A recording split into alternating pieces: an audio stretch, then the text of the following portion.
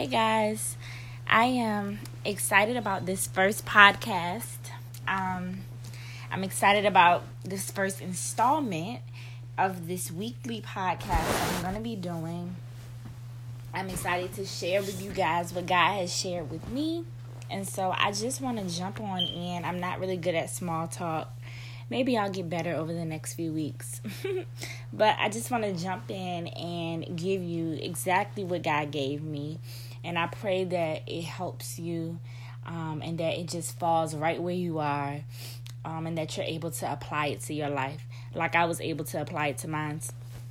For those of you who don't know, I have a 6-year-old son and he plays AAU football. And so we get to travel around to different places weekly with him playing football. Sometimes we're home. Well, sometimes we're home. Sometimes we are out of town. And so this past weekend we were out of town and they played their game and they won. And so after the game, we were excited. We were getting them all hyped up, doing all their chants and dances and all of that. We were just happy that we had won. And so after all of the festivities of them winning the game, the kids went over to their huddle. And when they went over to their huddle, their coach came over. And their coach came and he started kind of yelling at them. Not yelling at them per se, but, just getting on them in a coach way, a coachish way. And so at first, when he was doing it, I was confused because I was looking and I was like, hey, they're, number one, they're kids. Number two, they won, sir. They won. Why are you yelling at them? And so I stopped and I just really started to listen to what the coach was saying. And he told the kids, yes, you won, but it was sloppy. He told the kids, he said, you guys were messy on the field. So it really was a messy win. It was a sloppy win because you guys did not execute what I've taught you to execute. And you didn't do it the right way while you were on the field. So you won, but it was a sloppy win. And so today's podcast is going to be called Sloppy Wins. And it's going to be called Sloppy Wins because I thought that was over. I thought that their whole concept of sloppy wins was over when I was standing on the field. Because once the coach actually started talking to the kids, I understood what he was saying.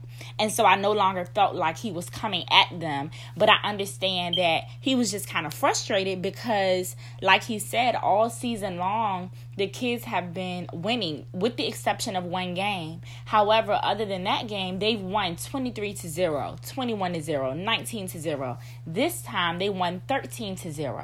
So the coach said that you never play to the level of your opponent.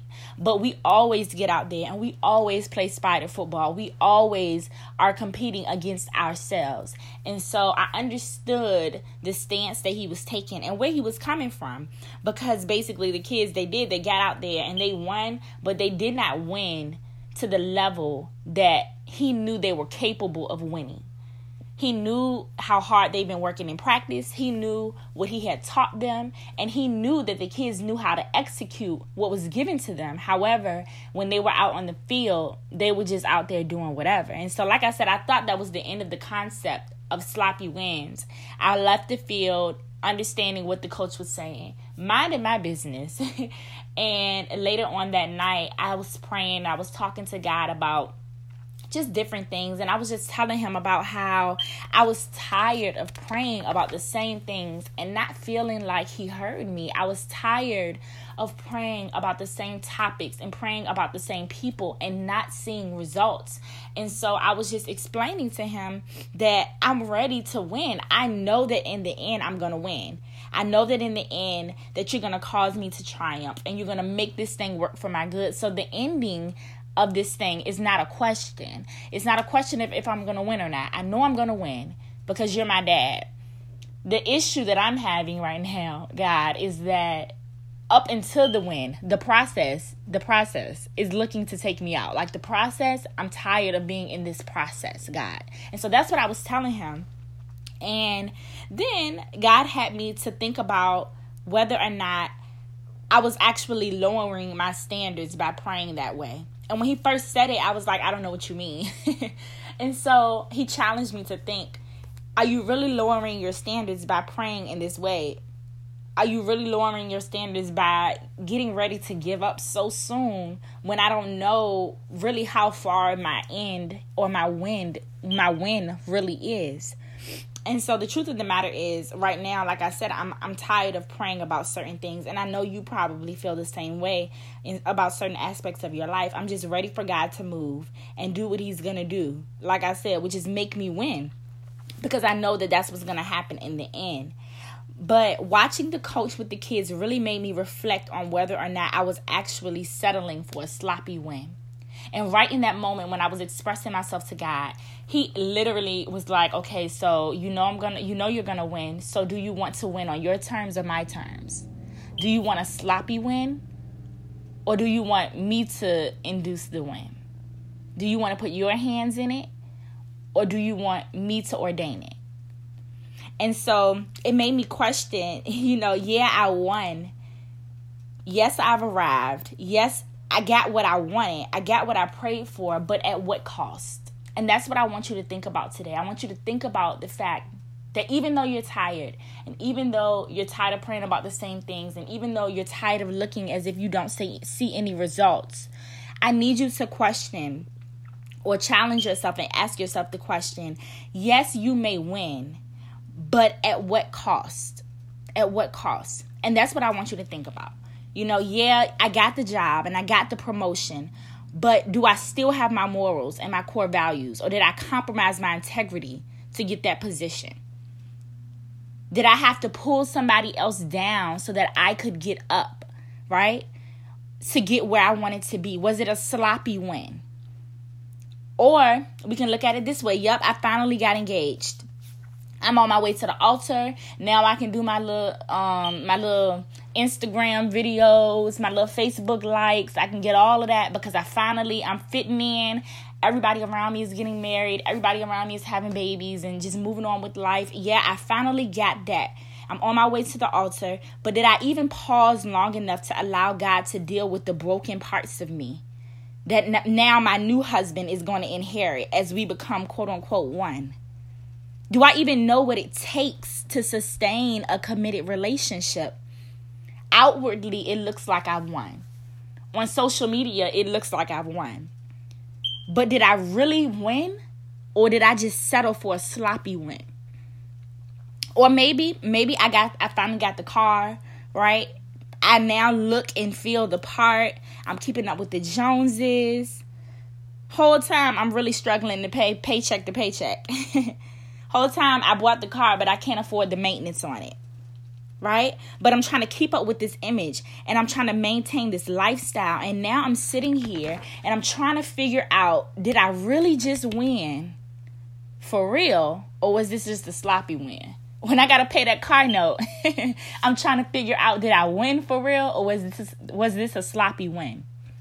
And so what I'm learning is that we can win on our terms or we can win on God's terms. And typically our terms take less blood, sweat, and tears.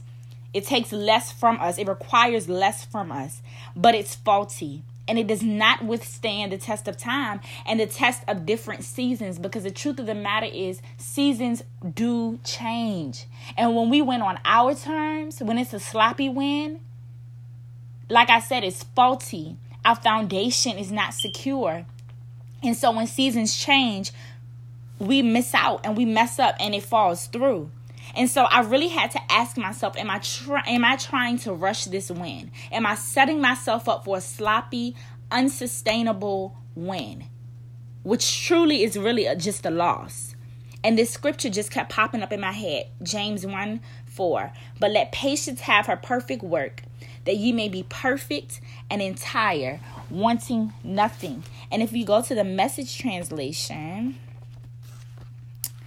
I love this translation. It says, faith under pressure. It says, consider it a sheer gift, friends, when tests and challenges come at you from all sides. You know that under pressure, your faith life is forced into the open and shows its true colors. So don't try to get out of anything prematurely.